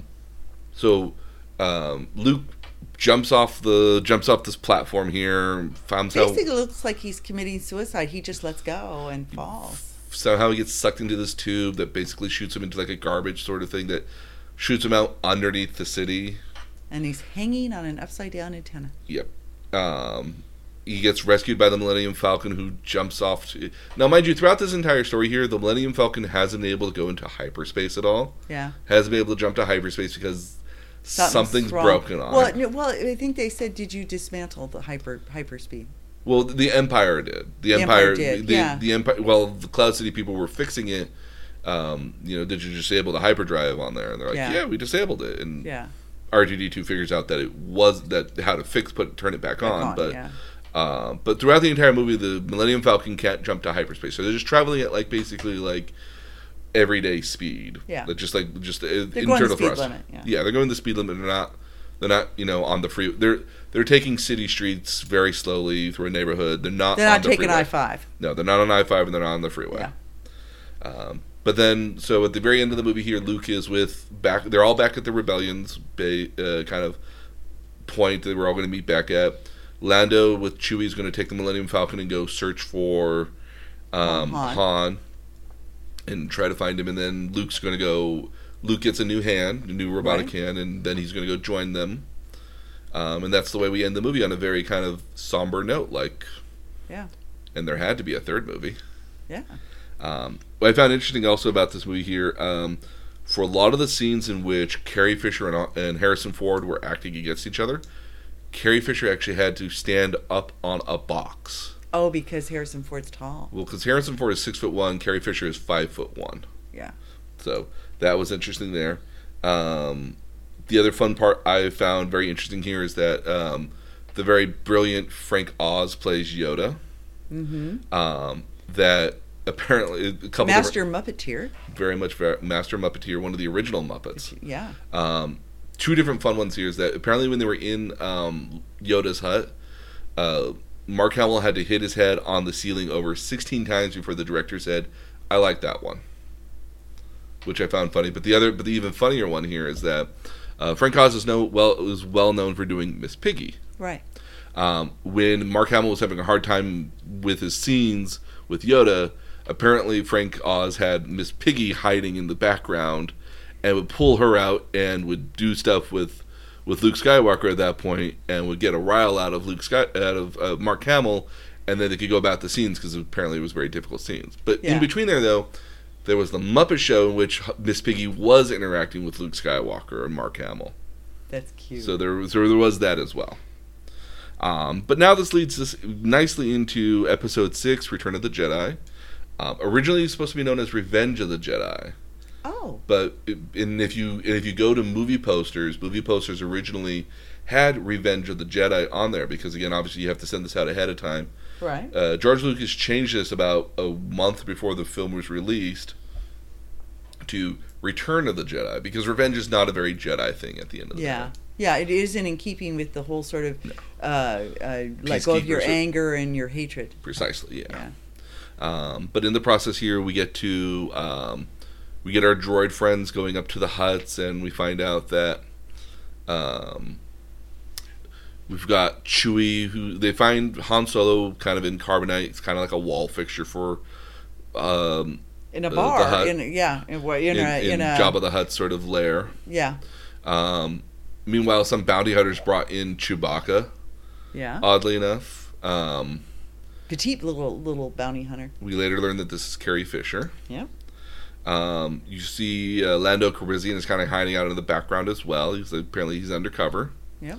And then Luke pops in to, hey, I'm a Jedi, and he uses all of his cool Force powers. He's like a sheriff walking. He sends a hologram first and says, "I would like to meet with you. I know that you are noble and wise. Just give me back Han Solo, and we'll be all good." I'd like to negotiate with you. I can make it worth your while. Yeah.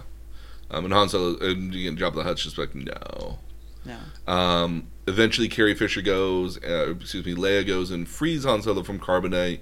They all get locked in the prison, and Luke goes there himself because he hasn't heard back from his droids at all. Yeah. And Luke's like, hey, you're gonna let him go, and he's like using his Force powers and Jedi mind tricks to kind of basically muddle his way around. He beats a Rancor. Yeah. Which is a big kind of gnarly creature, and then they're all about to be... That's an interesting scene. Also done in stop motion as well. I could see that. That's an ugly thing. Bit of... Oh, yeah. Not pretty at all. I replayed it twice. And then we get to the famous Sarlacc pit, which is where, apparently this pit where it takes, years to digest you, so you're constantly in pain. Yeah. Lots of spikes. And we get to one of my we get to two cool trivia points here, because we've also got Princess Leia in her slave... In her harem, her slave outfit. One of the reasons why this costume exists is not because of fan service, not because of George Lucas, but actually because of Carrie Fisher. Oh, okay. So one of the complaints Carrie Fisher had apparently in earlier movies was that you couldn't tell she was a woman. Well, yeah, because they had her in all these robes. Yeah, all these robes, long no gown. figure, yeah. Yeah, nothing was pointing out her silhouette at all. So when given the chance to, they were able to put her into this like gold metal bikini. Yeah. And one of the other problems with this gold metal bikini was that it was actual metal. It wasn't like plastic or anything, because back in the day that you couldn't like paint plastics or rubbers in a metal kind of coating. So basically, after every scene, a wardrobe person would have to come on, make sure that everything was still in the correct places, because there was multiple wardrobe malfunctions that had to cause reshooting of scenes. Oh, okay. So it's a cool outfit. It is, and I've seen lots of cosplays for it. Oh, I bet. Some good and some gnarly. Yeah. Got the figure. A popular one amongst guys as well. a popular costume I've seen is girlfriends as Han Solo, guys as Slave Leia. Cool. So, okay. I don't think I have the legs for it, so I'll just put that out there ahead of time. Okay. We also get kind of the cool scene where Luke debuts his new lightsaber, because he's lost his father's lightsaber, which he got in A New Hope. Right. So he's replaced it with a new lightsaber, and it's green. And do you know why it's green? No. It's green not because of Jedi use blue and green lightsabers. It's green because the sky in Tatooine is blue. Oh, and you couldn't see it if it were blue. Precisely, because the original blue lightsabers are very kind of a lilac sort of sky blue sort of thing. It's basically a white core with like a blue hue that kind of goes around it. Yeah. Versus the green one's kind of like a very light green, with a green glow around it. So that was the original intention why it was originally again in movie posters shown as a blue lightsaber. Yeah. And later changed as a green lightsaber because that stood out more in a sky setting where you would have seen it a lot more often. Okay. It also works well in the Force, which they later go to as well. Yes. So at the end of the day, they save Han Solo. They all return back home to the rebels. But meanwhile, the Empire has been building a new weapon. They've been building a new Death Star. And the Without the flaw. And the Emperor's decided that he's going to be there to make sure that it gets completed on time and gets completed correctly. Yeah. This is actually how we even start the movie, even so. Yeah. So eventually, what ends up happening here is that they realize that there's a new Death Star being built, and they've figured out that it's currently circling a planet with a shield generator around it, so no ships can get into it at all. Kind of a similar shield generator like it was on Jedha, on the one planet in Rogue One. Right. So the intention is that with the shield up, you can't send fighters in to go and take out the Death Star like you did last time while it's being built. And the place where the shield generator is at is actually on this Force moon of Endor, which does have a shield, its own shield generator, but you can get into it. So they've stolen a Imperial ship. Luke, Leia, Han Solo, and Chewbacca have all decided that they're going to go in, and they're going to go and they're going to go in and they're going to go destroy the shield generator, essentially. And they're going in with a code that they've bought. And they're not really sure if it will work. Yeah, because this mission could be over real quickly, and it basically would just be all for naught. Yeah. It barely works though. Apparently, it gets them through. It's an older code, but it's a genuine code. Yeah, which makes me believe that it might have been the code from Rogue One. Well, there you go. Which would be kind of an interesting kind of bit if that were the case. Yeah. So they get in, and a little bit of trepidation first. We get this cool biker scene that we get with Luke and Leia as they're riding through basically the forests of Northern California. Yeah, this is Muir Woods, which is actually one of my favorite places. Mm-hmm. Very green, very lush. Yeah. It's also where we meet the Ewoks. What were the Ewoks? I'm sitting there so hard trying to figure out, because you see their eyes, what were the Ewoks? I've always understood them to be slightly larger teddy bears. Okay, no. Who played the Ewoks? Were they? They were all played by either. They were all played by people who had dwarfism. Okay, so little people. Yeah. I'll keep in mind also that there was a guy named Troy Baker who was literally in R2-D2 as well. Yeah. And Okay. occasionally, sometimes they would forget that he was in there when they went off to lunch and wouldn't let him out either, which was unfortunate for Troy Baker. But no, I mean, do you remember the movie named Willow by chance? Yeah. Yeah, one of the guy lead character for that Willow, the guy in that movie Willow played one of the main Ewoks. Okay. So because they seemed very human in the humans in fur, and they seemed very human in their movements, but clearly they weren't of the normal proportions. Right, but human in their movements, but also in their eyes. I don't know how to explain what I mean. The eyes and mouth seemed real. Yeah. Okay. Yeah. Okay. Anytime they had like a mouth sort of thing, there was always a puppeteer beaten not too far behind, Okay. who was using either hydraulics or would have been using hydraulics at the time, maybe some radio controlled, but more likely hydraulic sort of pumps to manipulate face gestures and stuff like that. Okay. And usually a lot of time, if they are talking, they're not. And some of it might have also been a bit of the puppeteer that may have made masks or helmet that allowed you to do some movement of your jaw and stuff like that.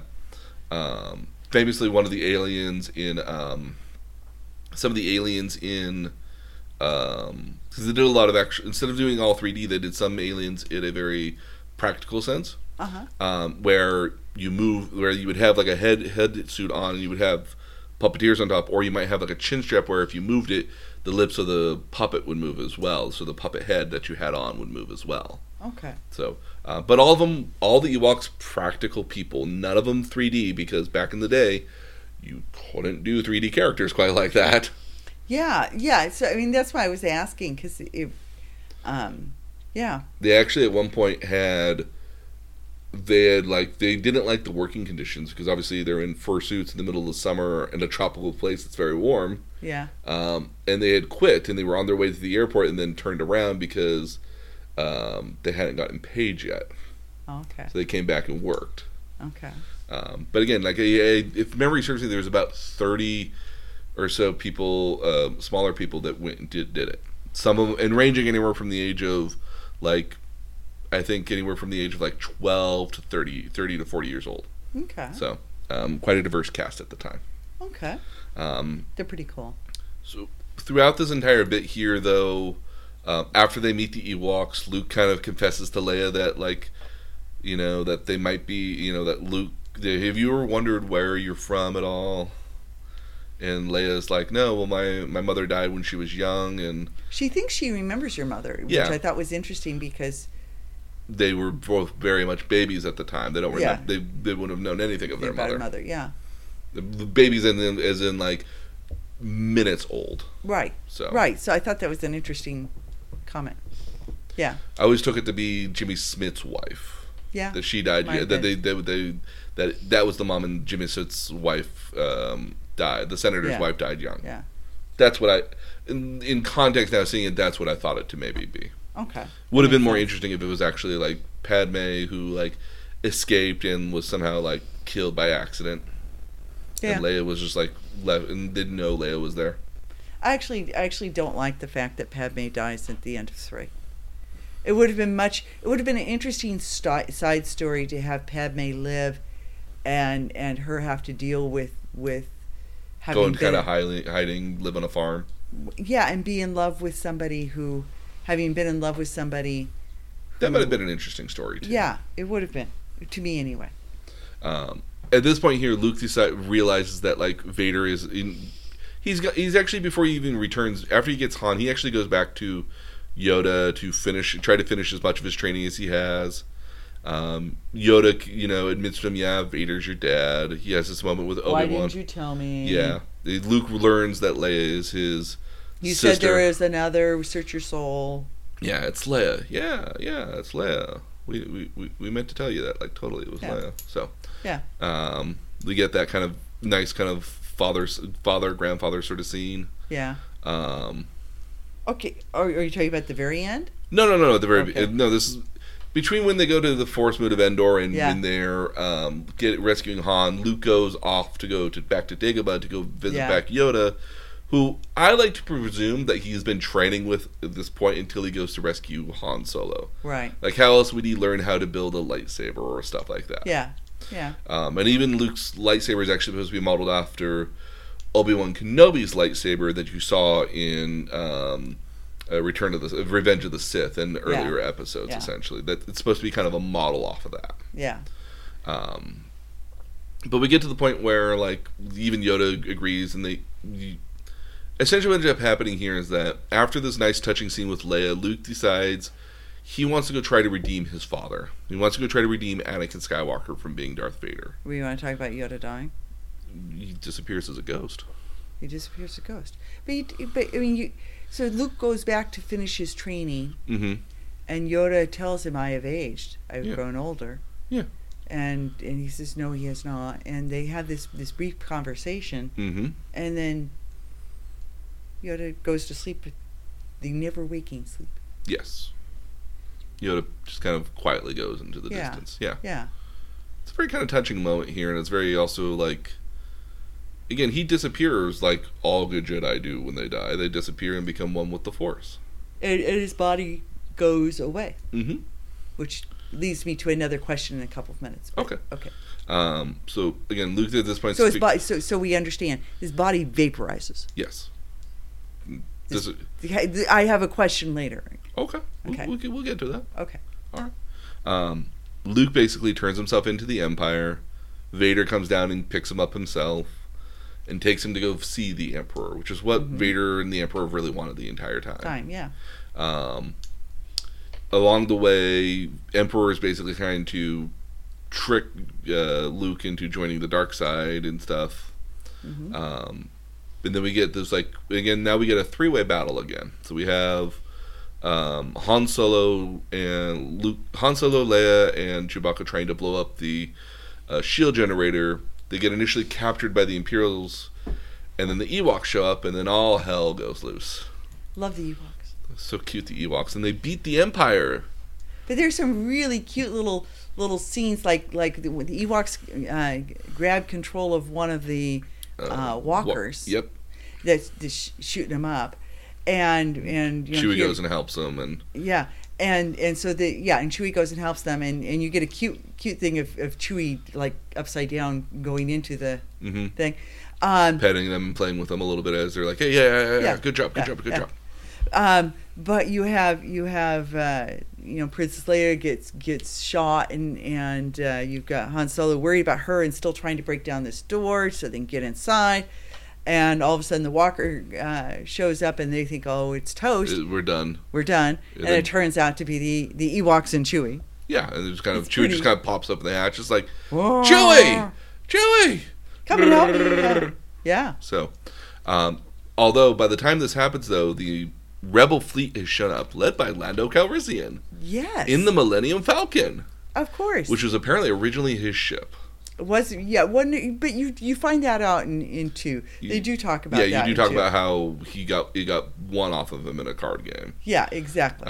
Which you already know that it's his ship. Yeah.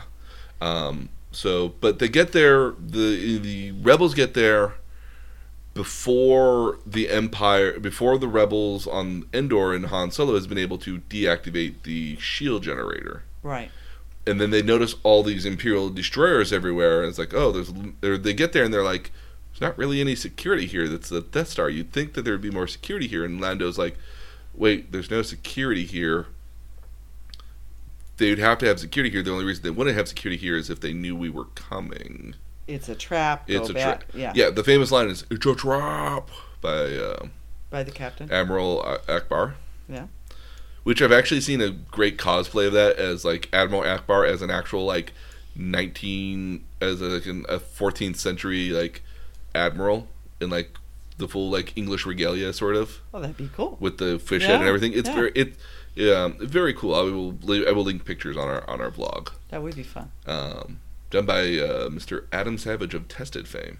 Oh, okay. San Francisco native. He does a lot of cool cosplay actually. Cool. So the Rebels are fighting against all these Star Destroyers and all these TIE Fighters, essentially. They're vastly outnumbered. But they've got to kind of hold off until Han Solo can... Get the shield down. Get the shield down. He can get it down. Just trust him. Just wait a little bit longer. Yeah, because in theory they can still kind of like jump to hyperspace and hopefully leave at this point and get away. Come back to fight another day in theory, but with a lot less lives, a lot less ships and everything at that point as well. Yeah, because all these Star Destroyers are kind of just waiting in the background, waiting to just kind of like pounce on the rebels. But now Luke's also mind you, like when Luke was taken by the Emperor, they took his lightsaber as well. Yeah, and has been sitting by the Emperor's side the entire time. Fun fact: the guy who plays the Emperor here, what's his name? Ian McDermott. McDermott. Same actor that plays him in Empire Strikes Back is the same actor that plays him in the prequels. So he had to wait like 15 plus years before he actually got to have a role that didn't have him in so much heavy makeup, which is interesting. Kind of a cool, but kind of a nice, cool parallel that you're able to get an actor that, when the movie was going, was in his 30s and now is kind of in his 50s and a lot older, but still the part. That's it's a cool bit there. So now that Luke's got his lightsaber back, now he's fighting with Darth Vader, and they've got this very epic fight happening. Well, but I mean, in the meantime, the Emperor has taunted him into getting his lightsaber. Yeah, in fighting with Vader at this point here, and the intention of I feel your hatred. Mm-hmm. And the intention of the Emperor here is to strike down Vader, give in to your hate, and now become his new apprentice, which is interesting because why wouldn't Luke just go out against the Emperor here and just take out the Emperor at the same time? Yeah, well, the Emperor is really strong though. Oh yeah, well we'll see here. We'll see here in just a second how strong. So everything's going to go well. Han Solo gets the shield generator down, which allows Lando and his guy in Rebel fleet to go in and start attacking the Death Star itself here now. Yeah. And the Death Star is surprisingly big on the inside. Yeah. That you can have a ship the size of the Millennium Falcon just kind of like moving through like hallways almost and like going down through like corridors and everything. Very interesting in that notion. Yeah. It's a lot more hollow than you would suspect. Meanwhile, again, to kind of fast forward a little bit through the plot here a little bit, because there's not a whole lot of plot, it's just a lot of cool stuff to watch here. Vader has been taunting Luke and kind of uses the Force to search Luke's feelings and realizes that he has a sister. And that pisses Luke off something bad. And Luke's like, no. It scares him. Yeah, and you're not going to get my sister. And he basically goes over and he fights with Vader again, and he basically chops off Vader's hand and basically got Vader beaten at this point. The Emperor stands up and is like, great job. Now kill him and become my apprentice. Yeah. And Luke basically realizes what he's done here at this point. He's given into his hatred and he throws his lightsaber down and says, no, I'm a Jedi. I'm not going to do this. Okay, and here's my most interesting... So, and this actually goes back to a scene a little bit earlier where Darth Vader tells the Emperor, my son is on that ship. Mm-hmm. And he doesn't refer to him as Luke, he refers to him as my son. Yes. So then in these subsequent scenes, they each refer to each other as father and son. They never as father and son. Yeah. They aren't using Luke and Darth Vader, they're using, I will not kill my father. Yes. They refer to each other as father and son, which I thought was really interesting. I don't recall that I noticed that. I didn't either until now you mentioned it, but yeah, no, it's very like this is my father, but it's very distant sort of relationship that they have. It's a weird thing, but I mean even earlier, like 20 minutes earlier, the Emperor is walking with Darth Vader, and he says, "My son, my son is on that ship," and he refers to him that way, not Skywalker, not Luke. Not a familiar tone, but more just like, no, that's my son. That's my son. Yeah. We get Emperor. Now Luke's basically thrown away his lightsaber. Nobody's got a lightsaber at all. Right. We learned in episode 2 that the best way to deflect the lightning from a Sith is to use your lightsaber to deflect, to absorb it. Right. Meanwhile, Luke doesn't know this, obviously, and nobody knew this going into it either, but the Empire can apparently shoot electricity out of his fingers. Do we know that though? How does the Emperor become withered in the scene with If Samuel Jackson. If we watched 1, 2, and 3, we would have known that the Emperor can shoot lightning. Yeah, but if we because hadn't, that happens. But if we hadn't watched 1, 2, and 3, right, him you don't shooting know. lightning is like, Yeah. oh crap, he can do that. Isn't that cool? Oh crap, the Emperor. So he's basically electrocuting Luke here at this point. And Vader's kind of watching. It's now kind of like gotten back to his feet and he's watching. Yeah.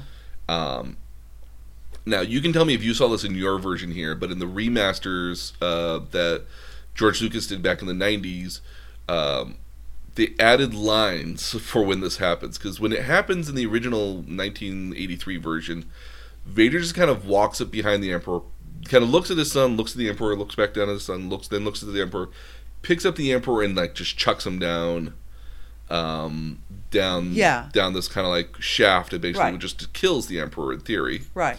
But in the remasters for it, Vader's like, no. And then he goes and picks up the Emperor here. Do you remember any of that at all by chance? Did Vader talk at all when he picked up the Emperor? I think he does. I think he says no, yeah. It's much more interesting when it's silent at the end of the day. Or at least from my point of view it was. Yeah. You get this kind of touching moment where, like, obviously Vader's been electrocuted. His suit's not doing the things he wants it to do. Yeah. He's absorbed a lot of, and Luke as well has absorbed a lot of. They've both absorbed quite a bit of pain, but I think electrical charges. But I think because of Vader's already semi-robotic nature at this point, it's probably done more damage to him. Yeah. What ends up happening is that by this point, the rebels have actually gotten into the core of the Death Star and have shot what they need to do the most damage to it, and have started a chain reaction to blow it up. Right.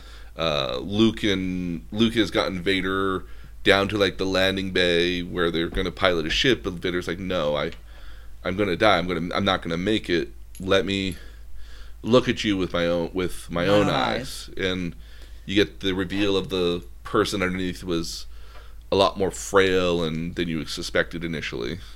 Yeah, he's kind of a white. Very well. Again, like he's got no melanin in him. He's all very, very white at the end of the day because he hasn't had no sunlight at all. No sunlight, and you can see the damage that would have been done in the in 3. Yeah, some of it's healed obviously because he doesn't have nearly as much burn left to him, and he's got clearly like parts of his scalp have kind of like shredded on some levels and stuff's growing on him, like but nothing that you might assume that wouldn't be on like a much older person maybe. But yeah, no. So you have this element of Luke saying kind of goodbye to his father for this briefest of moments that they have.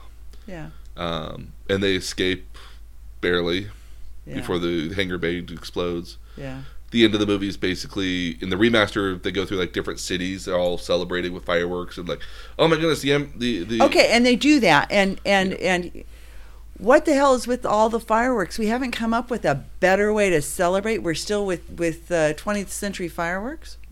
You tell me fireworks are bad, and I won't believe you. Fireworks are awesome. Think fireworks are bad. I'm just saying. You think that we'd have a better way of doing it? Absolutely. Yeah. I mean, how many thousands of years later? So an interesting notion here is that so everyone kind of gets down with the Ewoks. The Ewoks are having their own kind of like party there as well with all the main characters, and everyone's happy. Luke kind of goes to the side a little bit, and he sees the Force ghost of Obi-Wan Kenobi. You see the Force ghost of Yoda. And then out of nowhere, you see the Force ghost of Anakin Skywalker. Now, here's a question. I hate what they did. So, the version that was originally there would have been an older Anakin Skywalker that was more of an adult. They changed it. It was the Anakin Skywalker that he said goodbye to. It's Hayden Christensen. So the one in Episode 3. In the original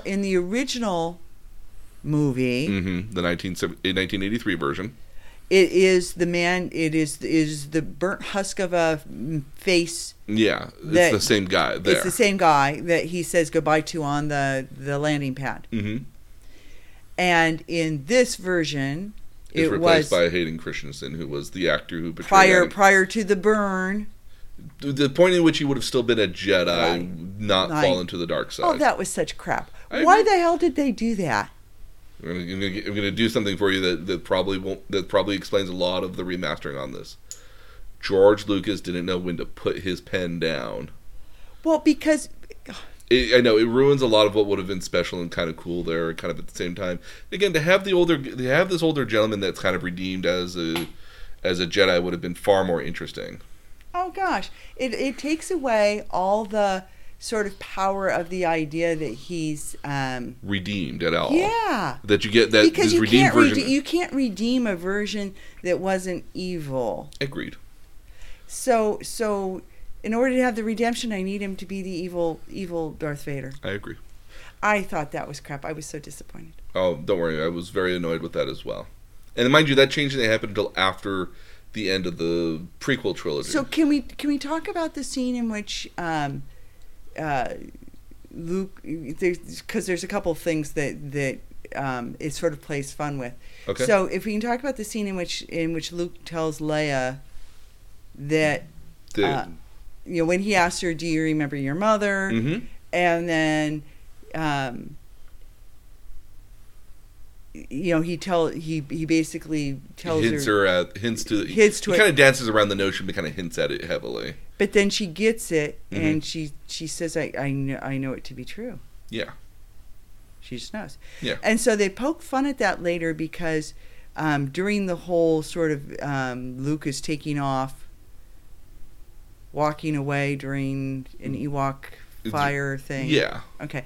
And Han sees the two of them talking, and then sees her giving Luke a really big hug, and Luke walking away, and Han is like, oh, okay, I get it. You love him, and she says, of course I do. And then later on, that's not that scene. So what had happened was that at this point here, the Death Star has exploded now. Yeah. Leia and Han Solo are on the planet of Endor, and they're celebrating. Not yet. They're celebrating the Han is basically kind of trying to bandage up Leia's arm. Yeah. And and Han looks up there, and he looks down at Leia. It's like, I'm sure Luke wasn't on there when that went down. And she says, "I know." And she says, "Oh, I know." It's like, but I'm sure he's safe. Because you love him. It's like, no, he's my brother. Yeah. And that's the moment in which that gets revealed. So. Yeah. No, I felt that to be a very touching scene, and I think it kind of opened. I think it opened up a gate. But he says at one point, he does say at one point, I know you love him, and she says yes, and he says, I'll step aside. Yeah, no, he infers that absolutely that he'll step aside. He actually says I'll step aside. Oh, okay. Yeah. But and I felt that kind of an interesting scene because it later points out in expanded material for this, books and other stuff. Uh-huh. It's very much portrayed that Han Solo and Leia got married and had multiple children. Right. And some of that's kind of a little bit explained. Some of that is in the sequel trilogy here as well. Yeah. Here's an interesting notion that I thought would have been interesting, is that during the fire. So at the very end of the movie, they set.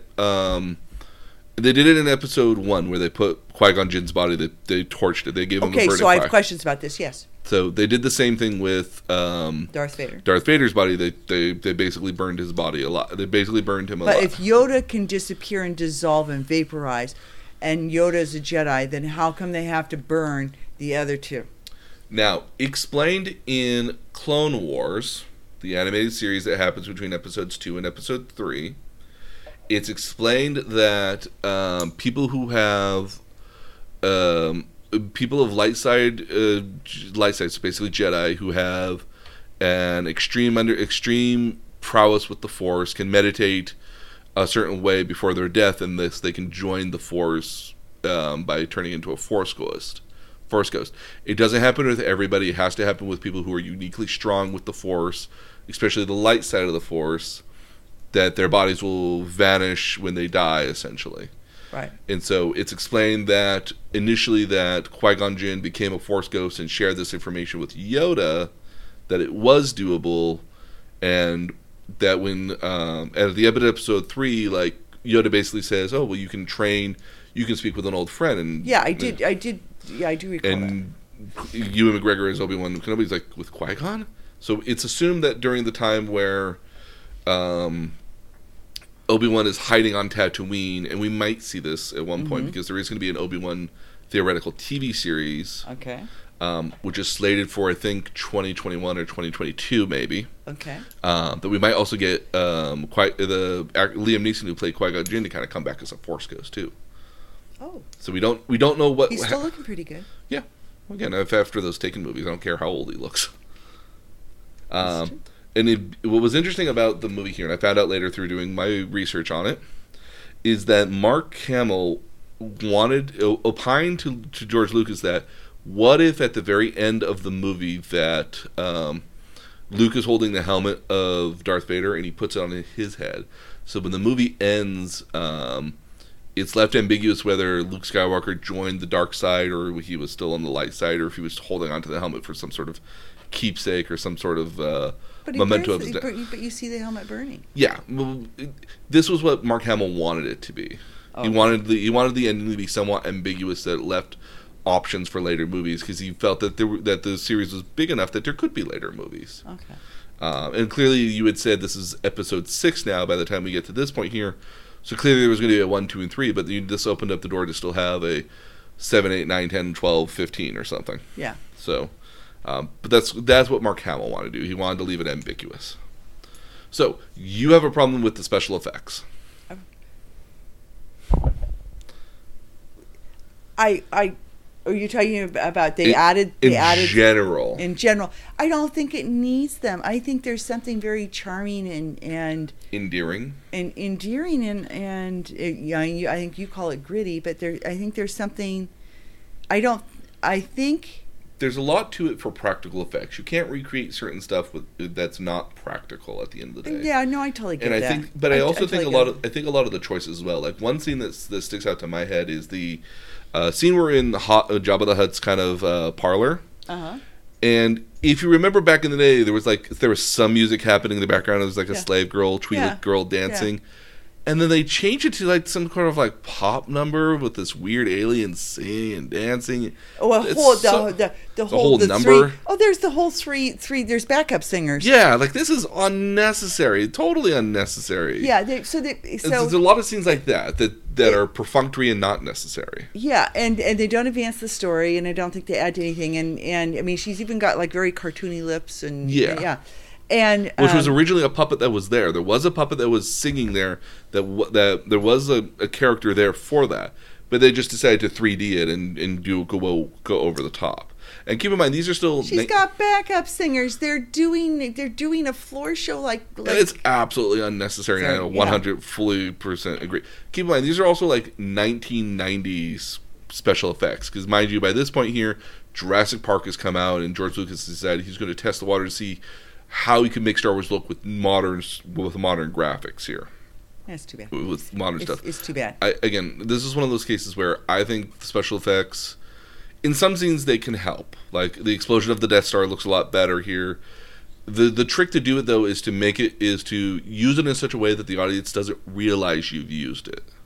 Well, and I think if I were to contrast the first three to the next three, mm-hmm. I guess my comment would be, okay, use it to augment, but not to focus.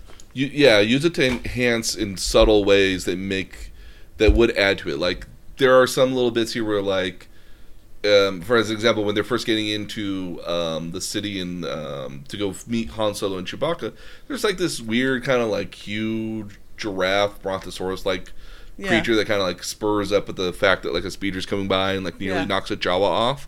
Yeah, that's fine, because it's not necessarily adding anything to it, but it's not taking away from anything either. Yeah. Like it just kind of adds to the sense. Not becoming a focus. It's like an addition to the scene that's like, oh hey, look, this place is really kind of a little odd, or you get the initial sense that it's odd, and then you get to set the tone. Yeah, stuff like that had been the case. Like I wish they hadn't replaced a lot of the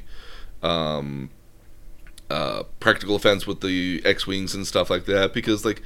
That's like entire tracking shots with specialized cameras that they had to literally figure out how to make roboticized cameras so you can keep the same.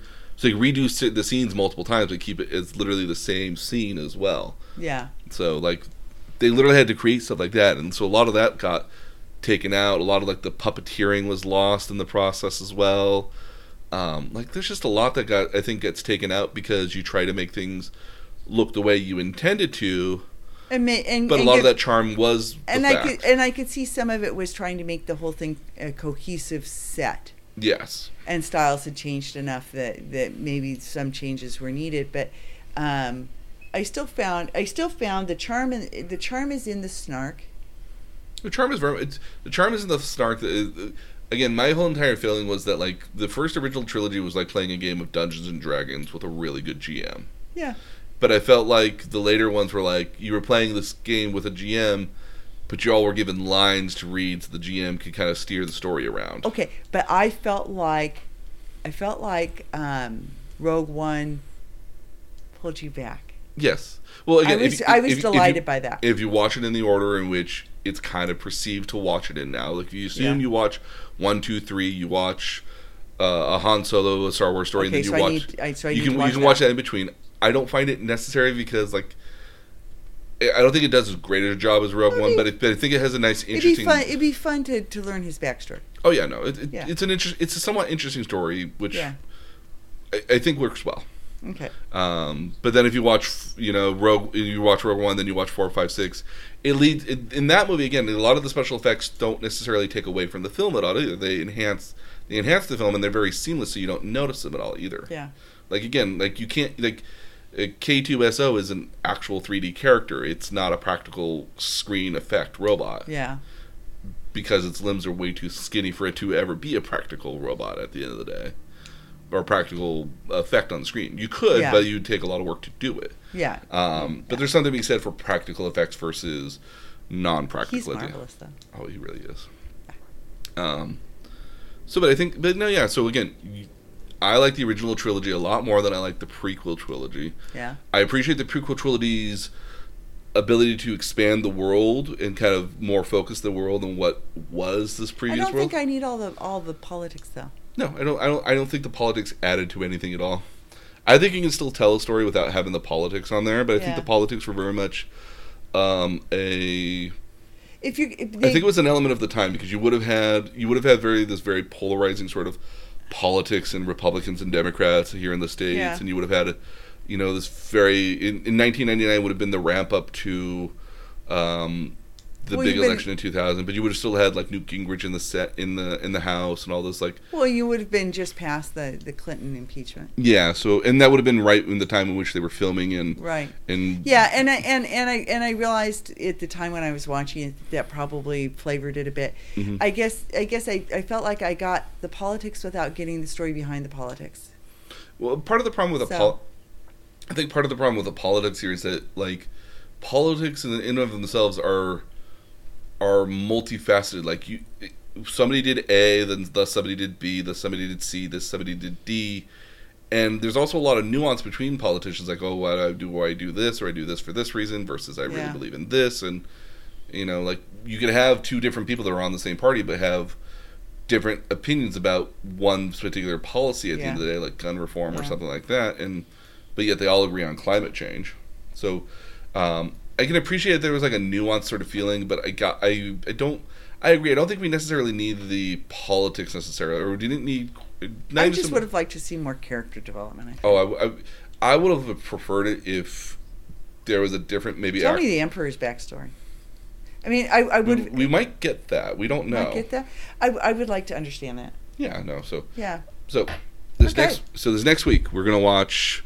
Episode 7, The Force Awakens, followed by Episode 8, The Last Jedi. Mm-hmm. We're also going to watch a Han Solo story, so that'll be our focus for next week. Okay. And then we'll go watch the movie. We'll go watch the actual movie. We'll go immediately into that. Yep. And then we will come back and tell you our opinions of that movie, and then we'll find a new topic. Yeah. Something maybe a little less spacey, but we'll find a new topic. Okay. But I have some ideas. Oh, cool. Okay. But that's it for us here for today, and thanks so much. We continue on our Star Wars themed month here.